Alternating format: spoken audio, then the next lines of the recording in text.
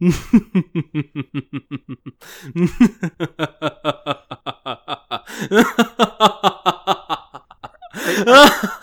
you all right? Yeah, Fright Flight's just a fun time, man. I love it. It is Fright Flight. Fright Flight Annual 3. We're back. Ghouls, ghosts, and spirits, and zombies, and whatever else we have aboard. Goblins. Ghouls, ghosts, and goblins. I feel like goblins might be a little insensitive to our British listeners. Leprechauns? Insensitive to our Irish listeners. But what if they're in the hood? Then they're a bad movie. So insensitive to everyone? Insensitive everyone has to watch it. Oh, okay. Seems fun to me. Anyways, back to Fright Flight. We're on our 3rd annual this year. So this year, like last year and the year before, we took a crack at 4 YouTube series that are known for being horror. Yeah, and it seems this year we may have accidentally stumbled upon a theme, not on purpose, but kind of. Analog horror, which my understanding of just seeing the groupings of things listed under the analog horror category after looking up afterwards, kind of just means, does it look like it was recorded on a retro camera or done for television in like the 70s or 80s, maybe the 90s? Congratulations, you have analog horror now. Yeah, that sounds like analog horror. Yeah, that's like 3 of the 4 things we have here. It's just horror that looks like it was set before the change to digital. Yeah, basically, the idea is that, well, this is real, clearly, because it's not made for the internet, because this horror thing that's happening is before the internet. Yeah, you wouldn't make up lies and put them on the internet. God, no. Just like I wouldn't download a car. So, I guess we'll start with probably what the most popular one from this year, 2022, The Backrooms. The popularity is obviously so large that like everyone kind of knows it. There's jokes about it. I There's think- games. I think the first Backrooms video has 49 million views. It was a fuck ton. I didn't pay attention. So many views. The first video being in the very aptly titled The Backrooms. Found footage. Which starts as a VHS-style student film. Yeah, we have like a kid in a monkey mask creeping around a shipping container to start another one. We're given the clapboard intro to this, and then the student director is basically like, okay, now let's go for a wide shot. As the cameraman is backing up, he trips and falls out of reality. Yeah. Oh snap, there goes gravity. And he ends up in a weirdly pale yellowish room. Basically, it's like walk doctor's office from like the 40s or 50s. Everyone's just been chain smoking in there the entire time, so it's like the uncomfortably sickly yellow that you just get from nicotine buildup on the walls. It looks like our aunt's apartment circa 2004. That too, yeah. Except it's infinite. The halls go on forever. There's places forever. And hopefully it doesn't smell like ammonia and cigarette smoke. Yeah, that. Our cameraman walks around this infinite labyrinth of yellow walls with yellow carpet. Yeah, at first he calls out, like, for his friends, or to anyone eventually, and obviously no response. At some point he finds, like, 2 walls that aren't quite all the way together, and there's, like, a tiny, like, 2-finger wide crack that goes, well, a space between them, not a crack. And he can see into another area where it's just more of the same yellow floors and yellow walls. Forever. Again, because it's infinite. Yeah. You get my first exposure to the Backrooms, I was 100% certain that in some way, shape, or form, this is inspired by the yellow wallpaper. Yeah, it would make sense. It really, really would. Yeah, especially with the patterning on the wallpaper. Like, when you get close-ups, it just feels like there's some type of inspiration there. Yellow Wallpaper, a great horror short story if you're in for a good read for this month of Halloween. Yeah, it'll probably take up less of your time than this episode of Co-Pilots will. It probably will take you less time than this episode. It's not that long of a short story, but our cameraman wanders through the back rooms. And it seems to me, at least for a bit here, initially, as we wander a bit more, the shadows seem to be getting deeper and darker, which is a nice little slight development. Yeah, I don't think the lighting is consistent in any way. It's or really like not. Like, trends in any direction for real. For like a beat there, it seems like it's getting darker, and then it just goes back to how it was. So there's even a part where, well, we'll get to it. So as he wanders, he eventually finds a square hole in a wall. Yeah. With a ladder leading up to it. He climbs up it, goes through the hole. And it's more yellow rooms, the same stuff. But actually the lighting here makes it look almost green. But I still think it's supposed to be yellow. Yeah, it definitely is. And then as he's wandering, he finds an arrow drawn on the wall. And that arrow leads to more arrows. And he's like, okay. And he follows it. And he gets to a wall that has a window drawn on it. And a face. Some writing. And one phrase that we actually get to really see and read. Don't move, stay still. Yes. Or if we're taking our reading lessons from the seminal horror piece The Walking Dead, don't stay, move still. Or from poorly designed and plotted out shirts, don't still, move stay. I don't know what you're referring to here. I don't know, I've just seen badly laid out shirts that are supposed to be read certain ways. Then there's some kind of distorted noise. Our cameraman starts to run off the way he came. Yeah. And then we get a glimpse of a tall black shadow figure chasing him. It looks like a baby siren head, if you know what siren head is. Without the siren on its head. Yeah. It's siren head sans siren. Yeah. So just head. I guess, technically. Sure. But anyways, it's chasing him, and he sees he has one option. That's to jump down a square hole, because everything is square or rectangular for the most part in this area. I don't think he intentionally jumps down the hole. He kind of like is running and... Well, we see it. We see him look back. And That's the second hole. I don't think he sees this one. He just is running, looks over his shoulder, and falls. I mean, we see it following him twice. We cut to the camera looking behind him twice during this entire chase thing. It seemed to me he jumped. Either way, he ends up down a hole. And the video briefly cuts, and then we find him staring at a set of stairs. What looks like a bluish light room, and then a dark... The bluish room looks almost like a kitchen. Like, I was going to say it looks almost like a meat locker, like a clean meat locker. So not horror movie stereotype, but like yeah. actual, like what you have to be at standards to operate one of those. Or a morgue. Yeah, and he ignores that. Which is kind of the fusion between a kitchen and a morgue. And goes up the stairs. Mm-hmm. And the stairs take him to a place with wooden floors and white walls. Well, for some reason, though, as he goes up the stairs, we see not really that he goes up them, he walks towards them, and then we cut to the camera looking down the stairs, and lights are flicking on and off down there. He's flicking the lights on and off. I assumed that's what he was doing. We hear a light switch. Like, yeah, but he's doing it. We technically don't see him doing it. We can't prove he's doing it, but I assume he is. Him doing it. He found a light switch and was like, I won't play with this. It's the first light switch he's seen in the entire place. He's like, what? Ooh, on, off, on, off, on, off, on, off. Yeah. Yeah. And if this was a horror movie and not like an internet like creepypasta, something would have jump scared him. When he turned it off at one point, the black thing would have just come barging out of the darkness up the stairs at him. But it's not the case. And he ends up in, like you were saying, a area with white walls, a dark wood floor. To me, it looks very much like an art gallery setup. Yeah, and then he sees a chair over by an actual window, the first window we've seen in the entire building. Looks more like a cutout window, but yes. Walks over there and looks out onto a courtyard that has like paths and grass and... Other windows have lights on in them, and obviously, you know, like every good quad has nowadays, a nice, smooth white roof covers all of it. Just so you never have to see the sun. Yeah, the sun's horrible. Everyone knows this. Honestly, he seems freaked out. I'm thinking this seems like a pretty great place to live. So he continues exploring and finds a dumpster with a rope next to it. Which he seems confused by, but I'm just like, that makes sense for like someone's art installation. There's a trash can with a string of numbers and letters on it. There's a rope. It's set into this alcove. This is clearly someone's art project. So we go back to wandering. Mm-hmm. He's wandering around the place and he comes to a ledge. Yeah. And across from him, across this gap, is another area that comes to this ledge. Mm-hmm. And then to his left and right are other areas that just come to these ledges. And up and down, same thing, for infinity, in all directions. Yeah, the area across from him is like more of like a stone gray, like industrial, like hallway. More like what you would find in a parking garage almost, but more like the bridge to a parking garage. You're starting to transition to just like the concrete structure. And that's why I have called this structure across from him the infinite parking garage. But he's also in an infinite parking garage. We can see, he's in the infinite art gallery. So you can see to his left and right that these all come to the same terminal spot. He's in the infinite art gallery. Across from him is the infinite parking garage. Now he just needs to find the infinite, like, TGIFs or something.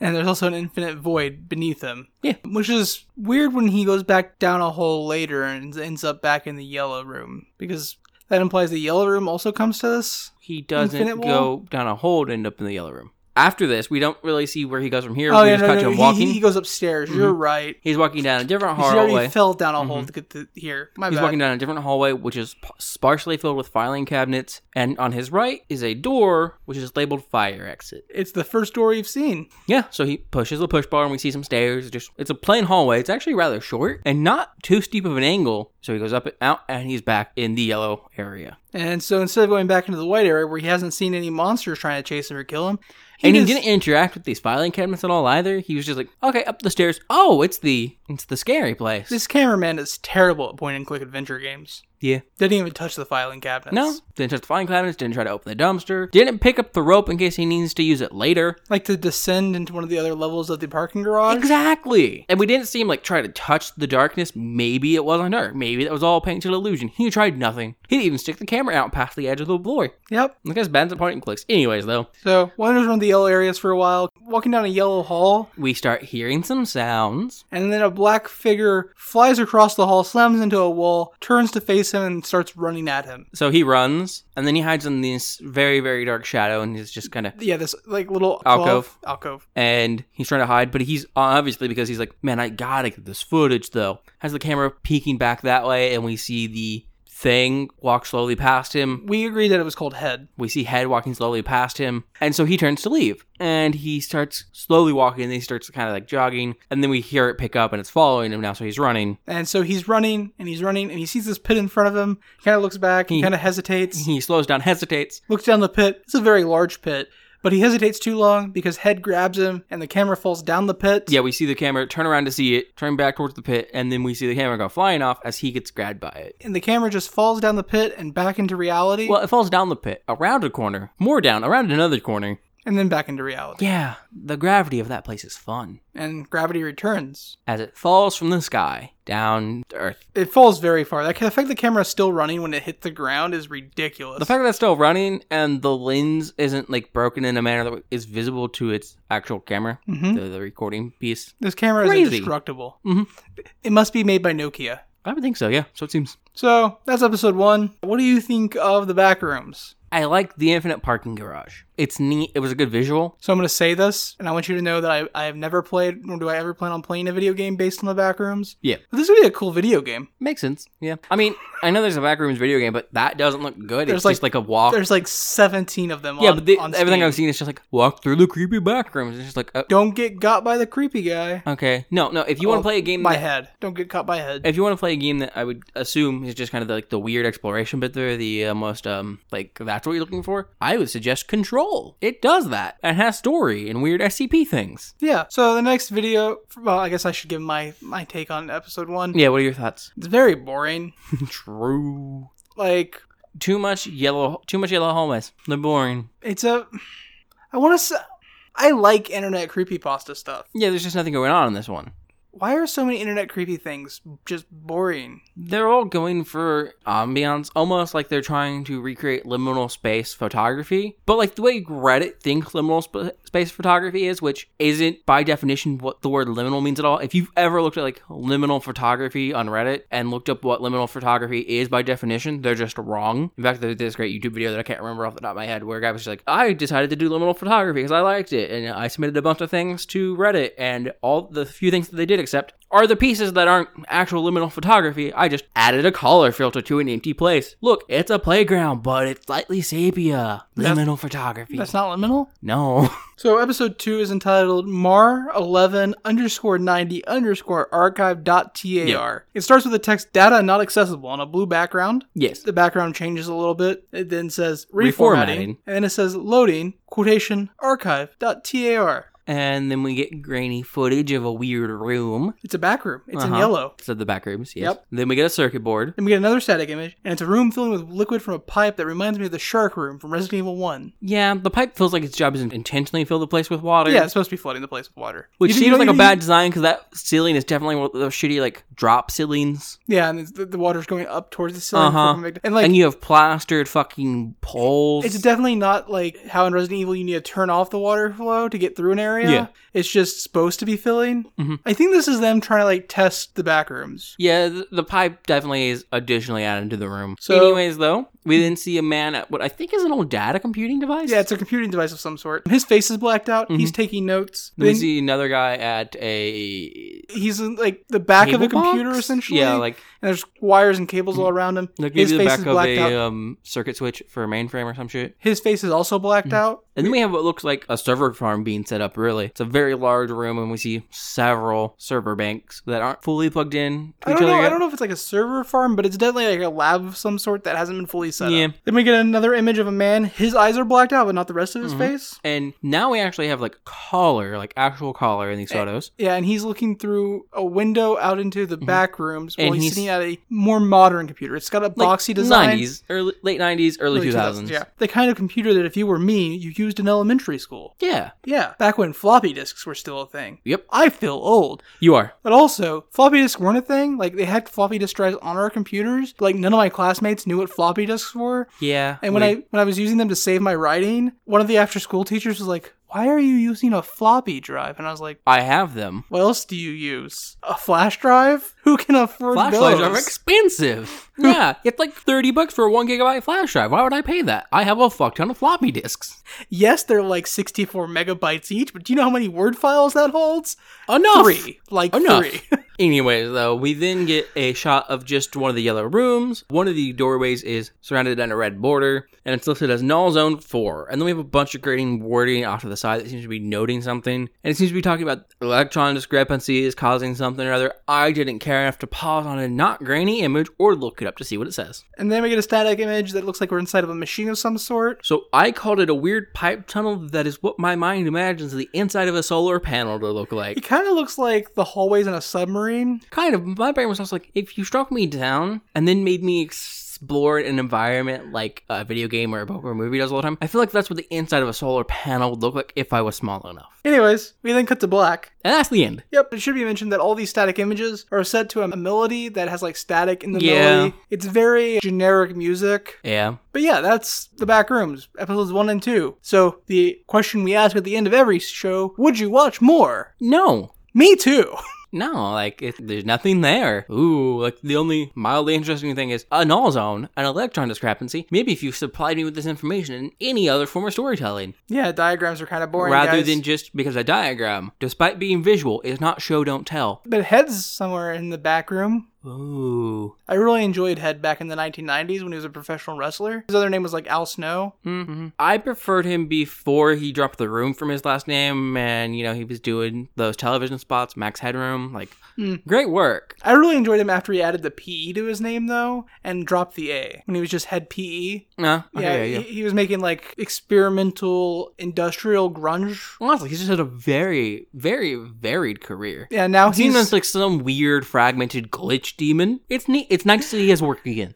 It's nice to see him getting work in 2022. Yeah. Yeah. Anyways, though, our next thing that we watched, we didn't do any of these. These all require some form of creative effort, which we clearly don't have, which is why we're reviewing them instead, is Local 58, which you can find, which I was going to mention before, but I forgot to. So the back rooms you can find on the channel Kane Pixel on YouTube. And you can find it in the Fright Flight 3 playlist. Yes, we will have a list of everything, but I'm also going to credit where they're at on YouTube as we talk about it. Obviously. You should do that. I didn't write the names down. So now we're going to go to Local 58, which you can find on their YouTube channel, Local 58 TV. And the first episode is, you are on the fastest available route. Yes. And we open up with a Local 58 programming card, which... Generic, like, TV music. Yeah, I was going to explain it for people who don't know what the fuck those are. So, like, hold music. Yeah, and a programming card is a thing that televisions used to have. Back when, one, there was cable or satellite television. Satellite television, not so much, but some channels still had them. Well, I think local channels still have them sometimes.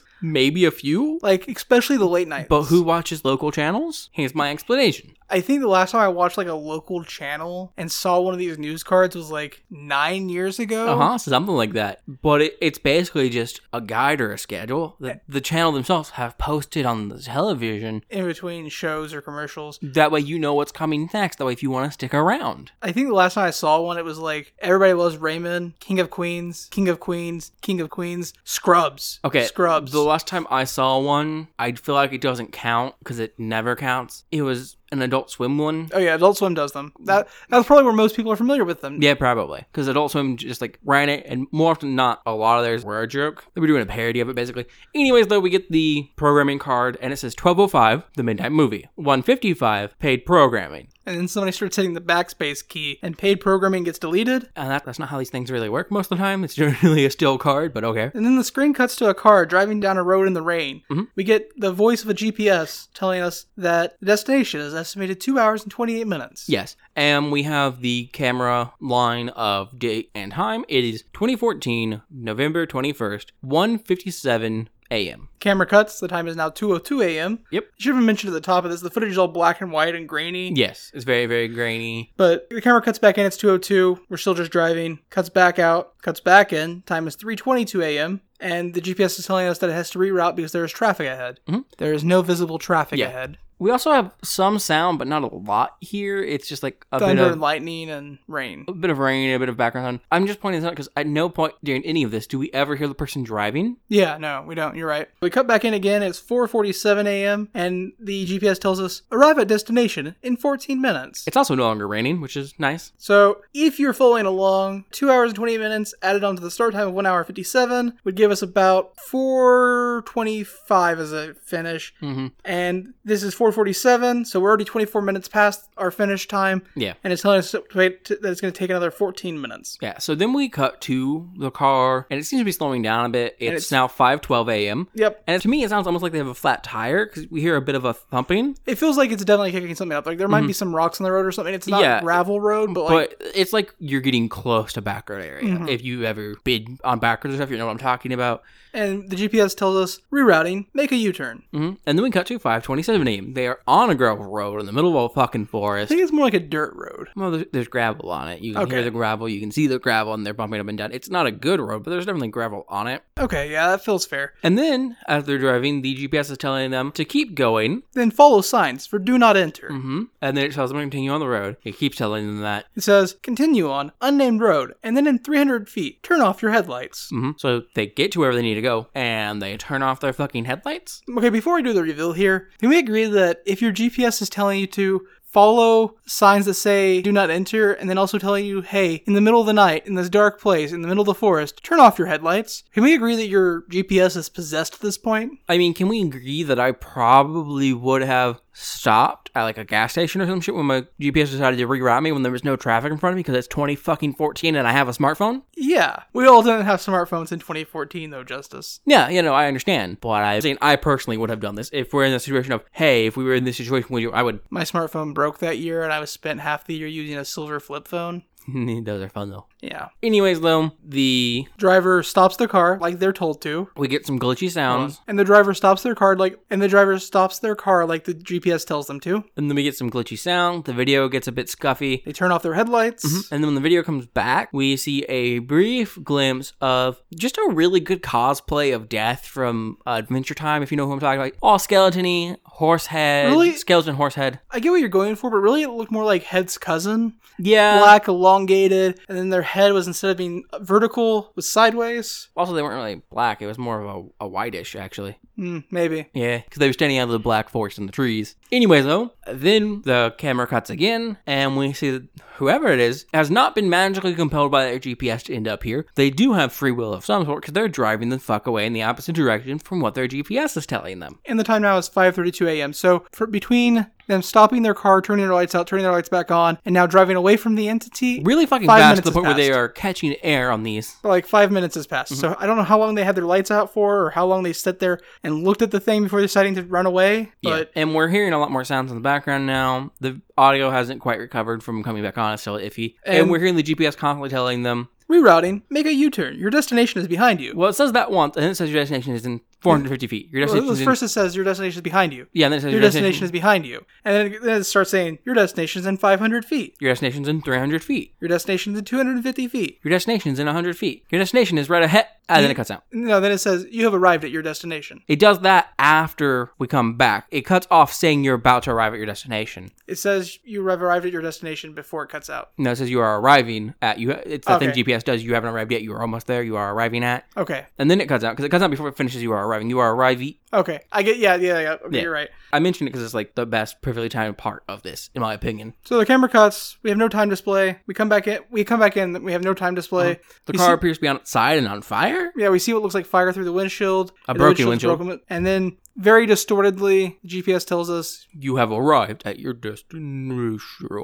Yeah, and that's the first episode of Local 58. It's about a possessed GPS. I'm pretty sure Robot Chicken did this as a sketch a long time ago, where the GPS was sentient and led someone to their death. Yeah, but I think that was less spookums and more like the person pissed off their GPS, so the GPS led them off a cliff. I think that was Robot Chicken spoofing that story about a woman who drove off a cliff because she just followed her GPS and... I'm just saying, feels like it's been done before. Yeah. No, I honestly have no issues with this. It was fine. I do find the lack of audio annoying / kind of odd. It's not even that we don't hear anyone talk. We never hear them, but we are picking up all of the other sounds. which would almost make it seem like this camera has a mic on the outside, but that's not really how dashboard cams work. And like even just like the sound of someone in the car, I think would do a lot, but there's nothing there. Yeah, there's nothing. Which is a weird choice. Because it's picking up the GPS sound from in the car. And also this person drove for like 2.5+ hours with no music or anything. Well, In deafening silence. But I guess they just couldn't afford the copyrights for it, so... 3.5 hours. Yeah, it's ridiculous. Mm-hmm.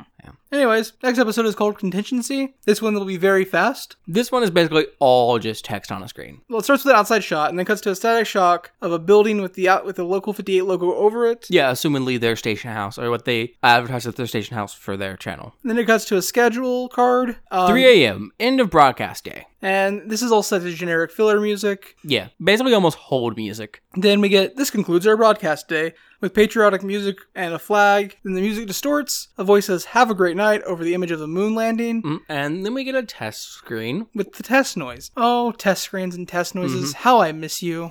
And then we get a seal for a U.S. agency. The seal is... The U.S. Department for the Preservation of American Dignity. Yes, and the seal has a globe with a sword and feather over it, a flag draped over the top part with a scales sitting on top, and over what I guess I'm going to call the shoulders of the globe, which feels wrong, but on either side of the globe, basically, there's a man and a woman. Yep. And then we get a card that says, "Do not use after November 13th, 1970, contingency message reel. Locator." The locator is just a thing that's used to let you know what the source is, where to find it. U.S. Department for... Yeah, it's basically a file name. Preservation of American Dignity, file number. And then it says, to be used only in the event of United States complete surrender to insurmountable enemy forces. Public broadcast only upon confirmed condition. 12 Omaha, solemn certainty. Which would be the operation name or the file name. And we get the beginning of a contingency message. So the test screen changes to the American flag billowing in the air to the sound of the Star-Spangled Banner as a message scrolls up the screen. And on the top left, we have a box for a date, but the date's not been filled in. Which means this is a rubber stamp message, meaning we have this ready, we just put in the date whenever we need, which immediately from here implies that this message is not supposed to be being shown. Or that they didn't have time to Or that they didn't have time. There are two options. Either things are really hitting the wall. So the message says, "The worst has come to pass," and then through a scrolling message continues to detail that despite sacrifice, America is now an occupied state and has been forced to surrender. But it ends with the message, "The enemy will never occupy our spirit." Yes. And then we're continuing on, and it's asking the people of the U.S. to take action. To preserve the memory of the United States. That way it can remain pure and untarnished despite this loss, basically. And then the scrolls in the voice of the president. I don't mean that we get voiceover, but like it's done from the perspective of the president. Because it says, "Know that I have already taken action in the company of my loved ones." Now, all of you should, basically. Yep.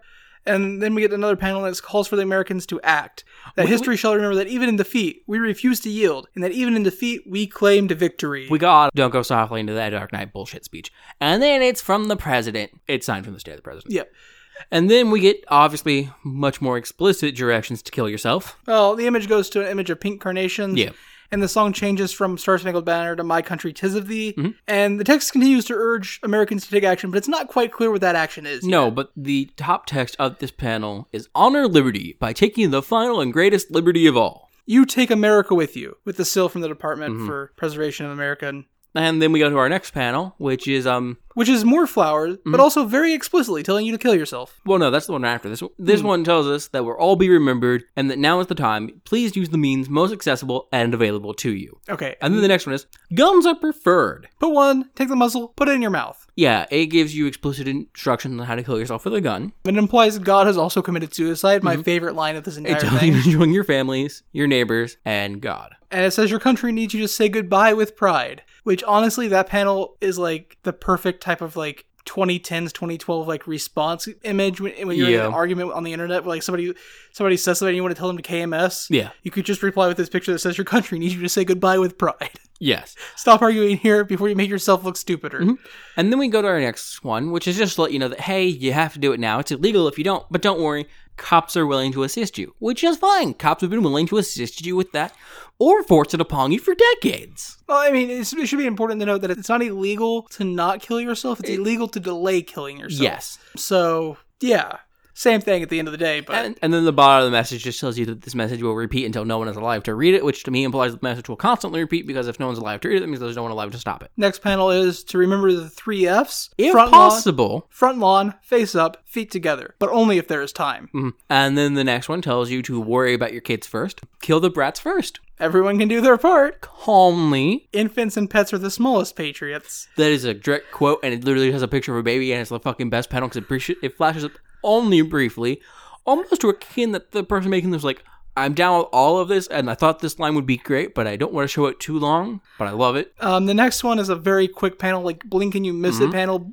In fact, if you don't blink, you still probably won't have time to read it. And it just says, the 51st state is not a place. I got the 51st state, and I was like, oh shit, are we talking about, like, which 51st state? It's like the 70s. So I was like, is this supposed to be like a state superior is a thing? And Josh had no idea what I was talking about. So if anyone doesn't know, state superior is a planned, like, thing that a lot of upper state Michigan wanted, like, not even like 20 years after they were founded. And they've just kind of been insisting it here and there throughout their history. It's weird. It's also completely irrelevant to this. Yeah, I just thought I'd mention it. Because the 51st state could also be Puerto Rico, or American Samoa. Or Cuba. Or we don't own Cuba. Not yet.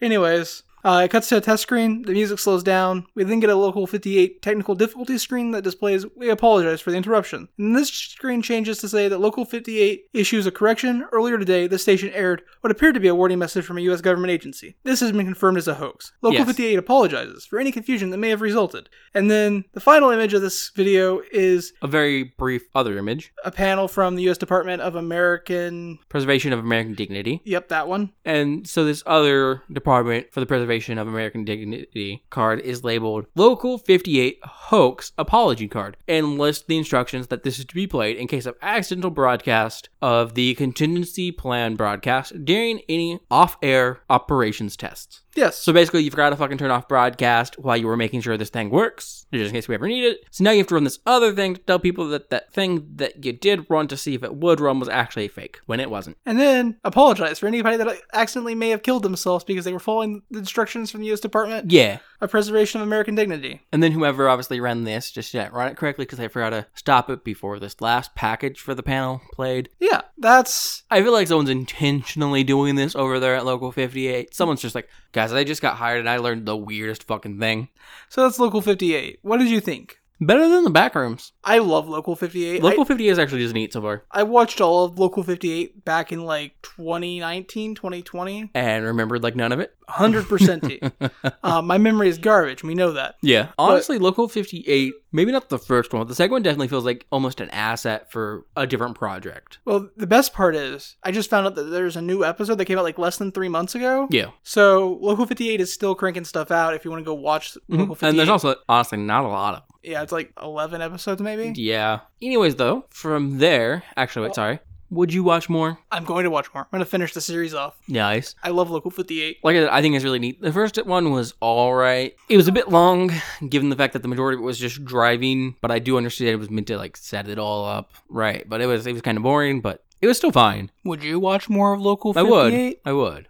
So next up is what? And then, so, our next continuation for Fright Flight is Gemini Home Entertainment, which you can find on their YouTube channel, Gemini Home Entertainment. And the first video we'll be watching from them is World's Weirdest Animals. Which opens with a logo for Gemini, which is a bluish sphere with a reddish haze around the outside. I mean, I believe it's supposed to be a planet. It looks very similar to how I've seen Neptune. I did put planetoid in my notes, yeah. But the word Gemini written across the front and then Home Entertainment underneath that. Yeah, Gemini's written in gold above it. Not above. Across the top, yeah. Technically superimposed above it, but not above. On the upper layer. Yeah, exactly.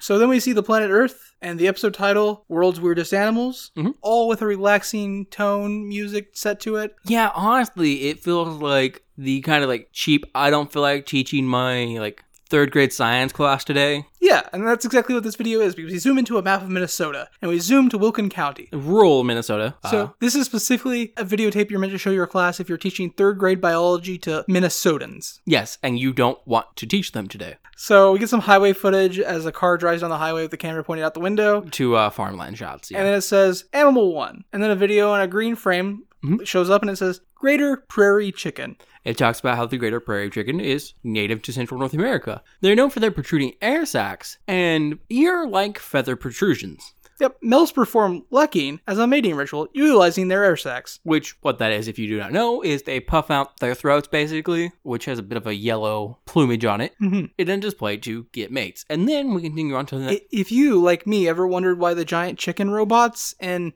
Horizon Zero Dawn have air pockets on their chest that they use to shoot fire, it's because these chickens have giant air pockets on their chest they use to shoot fire. Not fire, but yes. So, then we learn that also, apparently in winter... Weirdly enough, they kind of bury in snow to stay warm. How weird, isn't that just a fun fact? And then we zoom into Clay County, which just seems to be not too far north of Wilkins County. We get some more highway footage. Mm-hmm. Animal number 2, the burrowing owl. Once found all over America, they are now much rarer. They burrow nests instead of nesting in trees, and they live in prairies where they can use former squirrel and badger holes as their nests. Yep. And then we cut back to the overall state view of Minnesota, and the entire map is now red. And we were told that this animal we're about to see appears everywhere in Minnesota. We get some more highway. The music from the intro and the rest of this video cuts out. It doesn't cut out. It gets really, really choppy. But then it cuts out. Mm-hmm.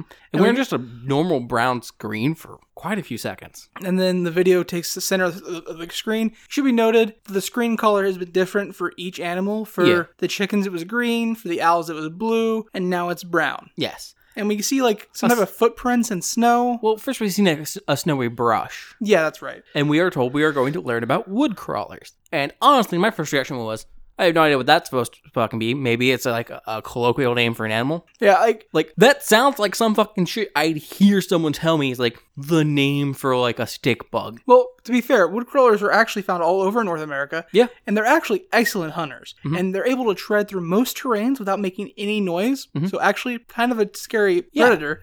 And they prefer nesting in homes of large families where they can adapt easier. Which, sounds a lot like field mice almost. But you will hear screaming. Mm-hmm. They stole their voices. Burned the bodies, lest they stand up again. Mm-hmm. Nature's mockery. And when we hear the thing about the fact that they prefer to nest in large family homes, we see a house. When we're told they stole their voices, we hear a dog barking. And then when we're told to burn the bodies, we see some burning boxes and refuse. And then Nature's Mockery, we're inside a, laundry room? Yeah, we got to the inside of a laundry room and it says, Nature's Mockery. And then it seems like 2 giant spider legs just pop out of the doorway, and slam into the floor. And then after they slam into the floor, the camera falls sideways and static cuts out before going to black. So it didn't seem to me like the camera fell. It felt like there was more actual motion behind it. To me, it felt like the cameraman was ducking out of sight. Fair enough. The screen goes static and then black. Yeah. So the camera comes back up, focused on the house. Now it's nighttime. And they're outside the house. Something's moving on the right side of the frame. Yeah. The cameraman notices it, turns to leave, camera goes to static, and then back to black. And then we are once again outside. This time looking through a window. Mm-hmm. And we see 2 shadowy figures of people standing by a table, and slowly, bit by bit, they resolve a bit more. And it's a grown man and a young child kind of just standing there. The man is moving weirdly, though, and making clacking noises with his mouth. His upper mouth and shoulders are moving weird. He seems to be twitching with his upper body a bit. So the camera goes black, and then when we get another image, it looks like both the man and the cameraman are outside now. I would say that, but the angle of the lighting for the guy doesn't make sense if he's outside. Yeah, I couldn't tell. So where the I man think was he's inside, but with one light source almost. And now he's making popping noises with his mouth. Honestly, he looks to almost be emulating human facial movement. Yeah. But not completely understanding. He's adapting, it seems, to how human faces work. Yeah. And then back at the window, we watch the boy just walk back and forth through the house. Mm-hmm. Back and forth, back and forth, back and forth. And then I believe the cameraman's now on the porch because it sounds like he's walking on wood. It's creaking. And he's looking through and he's got his camera focused on the man. And then the man notices him and comes running at him through the window. Mm-hmm. And the camera goes back to it static definitely and black. Falls this time. Yeah. And we cut back to the Earth with the world's weirdest animals graphic before fading to the Gemini logo. And that's the end of this Gemini Home Entertainment production. What are your thoughts? Would you watch more? I love the first half of this video because it strongly baits you in. Yeah. I did forget to mention something. Yes. So we get a shot from the man from behind at one point, and it's subtitled Fake People. Oh, yeah, it does say fake people at a point. Yep, you're right. So wood crawlers are fake people? Or they become fake people? Well, my question is, this is the one thing I had an issue with. When we had the wood crawlers, up until the camera seemed to duck at a view in the laundry room, we are still kind of in the animal info thing, animal documentary thing. And then it changes. Yeah, so are these fake people a different animal? I don't know. My only other issue is clearly this wasn't done with a budget, because those wood crawler legs just look like someone painted some cardboard gray. Yeah. Which is fine. Other than that, I actually really enjoyed this. I think it was fairly well done and kind of creative. Yeah, it was fine. I don't know if I'd watch more, but like this was fine. Yeah, and then we have the second episode from Gemini Home Entertainment, and it is Storm Safety Tips. And the video opens with the Gemini Home Entertainment logo. Mhm. And then most of this video is text on a gray-blue screen Yep. with music that is very reminiscent of like standard hold music. It is halfway through the video you're showing your third grade science class on tornadoes. The part where you actually technically have to be teaching them something instead of them watching tornadoes on the screen. And then we get the title, Storm Safety Tips, brought to you by Harbinge Technologies.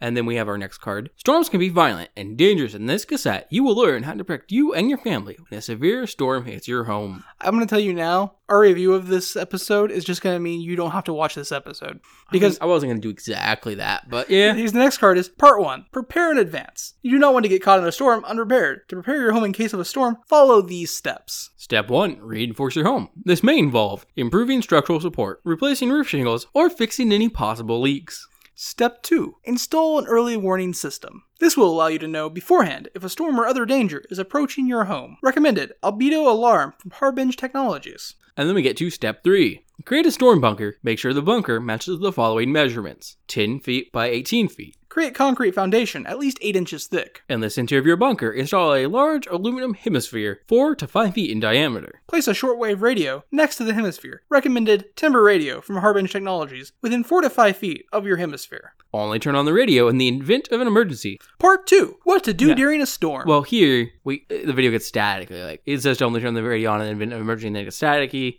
And we cut to Part 2. What to do during a storm. In the event that a storm hits your home, it is important to follow these steps. Step 1. Quietly take your family to your bunker. Your home does not belong to you now. Step 2. Turn on shortwave radio. Ignore all sounds produced by radio. These are auditory hallucinations. Step 3. Remain calm. Your tears are filled with salt. Before we step into Part 3, I just want to say this entire thing feels like a Welcome to Night Vale bit. It really, really does. And we've talked about it before. We like Welcome to Night Vale, so obviously this one's going up for pretty well so far. I haven't kept up with Welcome to Night Vale because it's a lot. Yeah. But goddamn is Welcome to Night Vale just gravy. Especially like the first 80 episodes probably. Oh yeah, definitely. The first book. Welcome to Night Vale. The second book's good too.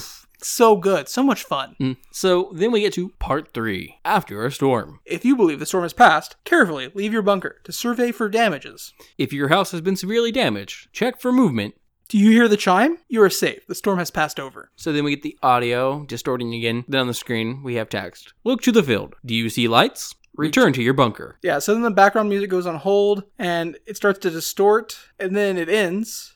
And we now see like just a wet field. Yeah. It's evening. There are clouds in the distance. It's either evening or morning. It's hard to tell. Yeah. I think it looks more evening. You're right. So do I. Because it feels like the lights... I know it's going to sound weird in the statement because like the light feels like it's coming more from above, which is like obviously the sun could be in the same position and a still image, right? Don't even try to defend this. It feels more night. Yeah, I know. My brain's just like in the still image. If the light's more from above, it feels like evening because the sun's setting. But that doesn't fucking mean anything. My brain's just making excuses. We then cut to an image of a storm siren. No, not yet. Sorry. We see one light appear in the field. And then another light. And then another light. And they start appearing too fast to count. And then we get a newer, darker background. It's no longer the blue-gray. It's like a dark blue-black. Yes. And And we're back to screen text. But it's all italicized now. Listen. Under your feet. Crawling through the floor. And then we have static. And we resolve into an image of a storm siren on screen. And then we resolve back into our gray-blue background with our hold music coming back. Congratulations. You are now well equipped to defend you and your family against storms. Storm safety tips created by Remy Abode. Or Remy Abode. Depends on how they choose to pronounce their name. Gemini Home Video. Yep, that's Gemini it. Home Entertainment, but yeah. Yeah. Yep, that's it. So, would you watch more things from the Gemini Home Entertainment channel? I wouldn't, sit down and watch these, but, I would put them on to just, have as background or to, vaguely pay attention to while doing something else. Yeah, makes this sense. one is hilarious. This one's fantastic. I get the horror vibe it's going for, this, Remain calm. but it's... Your tears are salt. It's so good. Yeah, no, it's really nice. I like it. Your home no longer belongs to you. So I would definitely watch more of this one too, but also more of a passive thing. I don't think I'm going to go out of my way to watch it, but I would watch more if it was conveniently on in the background. Yeah. Our next series is called Just Acquaintances, which you can find at the YouTube channel Just Acquaintances, all one word. It is also our only video that's not really horror analog horror. No, this is found footage. It's found footage. Yeah.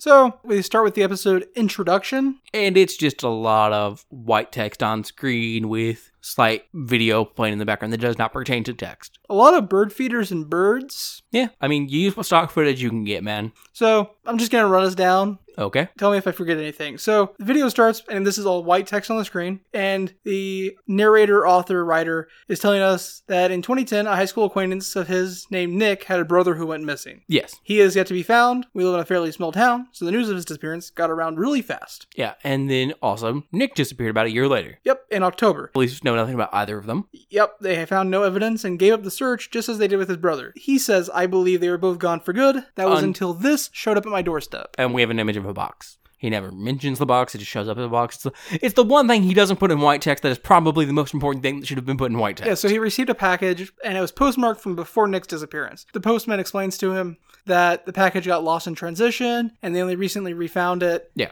And now he's got it. Our narrator feels it's very odd because it's from just about the time that Nick disappeared. Yep. But he opens it, and inside there's a camcorder, a external hard drive, 6 memory cards, one USB cable, USB cable. A charging cable. He repeats one USB cable, which means he's a liar. So two USB. There's two of them. Well, he was just counting them individually. One USB cable, one USB cable, one memory card, one memory card, one memory card, one memory card, one memory card, one memory card, one external hard drive. Yeah, he then tells us that he's going to be watching through these videos, and if he finds anything interesting, he'll post it on YouTube. Yeah. And not to go to the police with it, because fuck the police. That's how she goes, ACAB. And that, yeah, he might be a bit consistent. He'll post it whenever he's available. He has a busy schedule. And he will keep his face and name out of it because he is weirded out by everything going on. And he'll do the same for anyone in the video, is what he said. But our next episode, we meet 3 people. 2 of them are assumedly the brothers, Nick and his brother. And then there's a third person. The other 2 people are Mark and Austin. One of them is one of the missing brothers. But we don't know which. And the other is a friend of theirs. Yeah. And also we get the name drop for this channel and series in this because OP, uploader, whatever you want to call him, is just like, yeah, I'm going to go through this. Is anything interesting? But I just don't know why Nick would send this to me. We were just acquaintances. Roll credits. Series over. We're done. Yep. So then we have episode 2 or actual episode 1. The Batstow Cemetery. Yes. So the second video starts with a black screen and more white text because this guy loves black screens and white texts. Yep. And it says, after looking through clips, I found something that I think might be significant. And then the camera starts up in the forest, maybe, and it is 10:27 a.m. September 3rd, 2010. Yes. Approximately 1 month before Nick's brother goes missing. Mm-hmm. We get an outside bird feeder shot, which makes me think that the shots he used in the first one might have been samples from the film already. Yeah, maybe. Maybe. Then we get a shot inside the house. We have Nick or his brother. I assume Nick because Nick is the one that sent the package, so Nick is probably the one with the camera. Well, we know Nick's. It has to be Nick because of later things. Is in his room, assumedly, looks at a mirror. I thought it was a hallway because it looked like it didn't look like a room. It looked like he was out in a hallway with. He looks in a mirror. We see him. He's wearing a white shirt.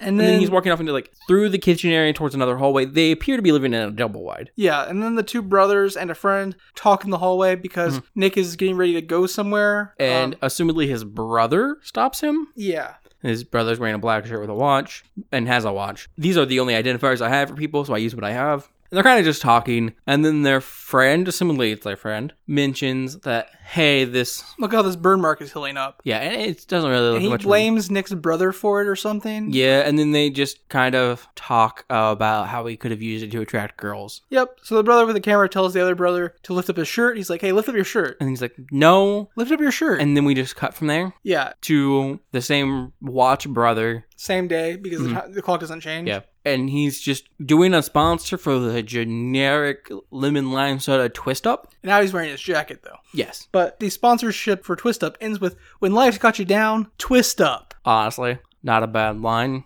Not a bad lime at all. Yep. And then we cut. I said lime because I got you. I just ignored it. Is it a lemon lime soda? Yeah. Yep. And then we see Watch Brother getting into his car.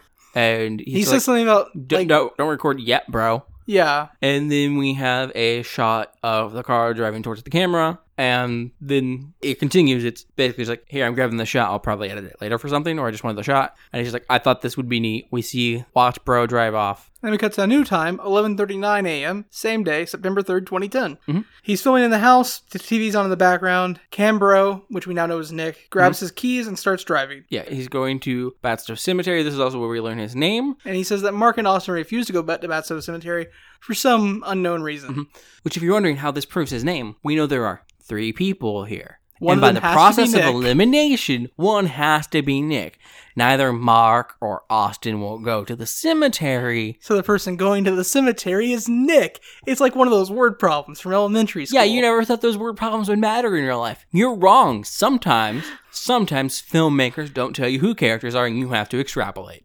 Sometimes filmmakers are bad at their job. Yeah. So anyways, he mentions that it's a brand new camera. Then he parks his car, gets out, trudges through the cemetery until he finds a road closed sign. He's like, oh, I guess this used to be a road. He doesn't even go to the cemetery first. He mentions the fact that he thinks there's like a bridge behind here, behind the church supposedly. Yeah, but he parked it at the church. So he's like, Yeah, but he hasn't gone through the cemetery. yeah. And assuming he goes behind the church, but this area definitely doesn't look like it's behind the church. Also, because we find out that there's tombstones that date back to like the 1800s, there's no way there's this metal rusted sign that says Road closed? road closed in a cemetery that goes back to the 1800s. Yeah, no, they definitely aren't in the same spot. Yeah. Unless anyway, the church is the church is kind of to the left of the cemetery area, but like, so, I don't know. there was no continued road past the church. Anyways, there's an old wooden bridge. He mentions that he doesn't feel safe on it. And then he's immediately like, oh, this feels pretty stable. and then immediately goes underneath the bridge. And He kind of wanders around the trees a bit. I expected a jump scare here based on like the type of thing we were watching, but nothing happens. How dark it gets and everything. Yep. No, we just cut to him now walking. Then he's trudging through the cemetery and he's like, can't even read some of these tombstones. This one says 1819, this one's 1822. Which makes sense because we learned The by church looking was at the built church. in 1808. Yeah, so. We also learned that the church is the Batso Pleasant Mills Cemetery. That's the name of the cemetery, not the church.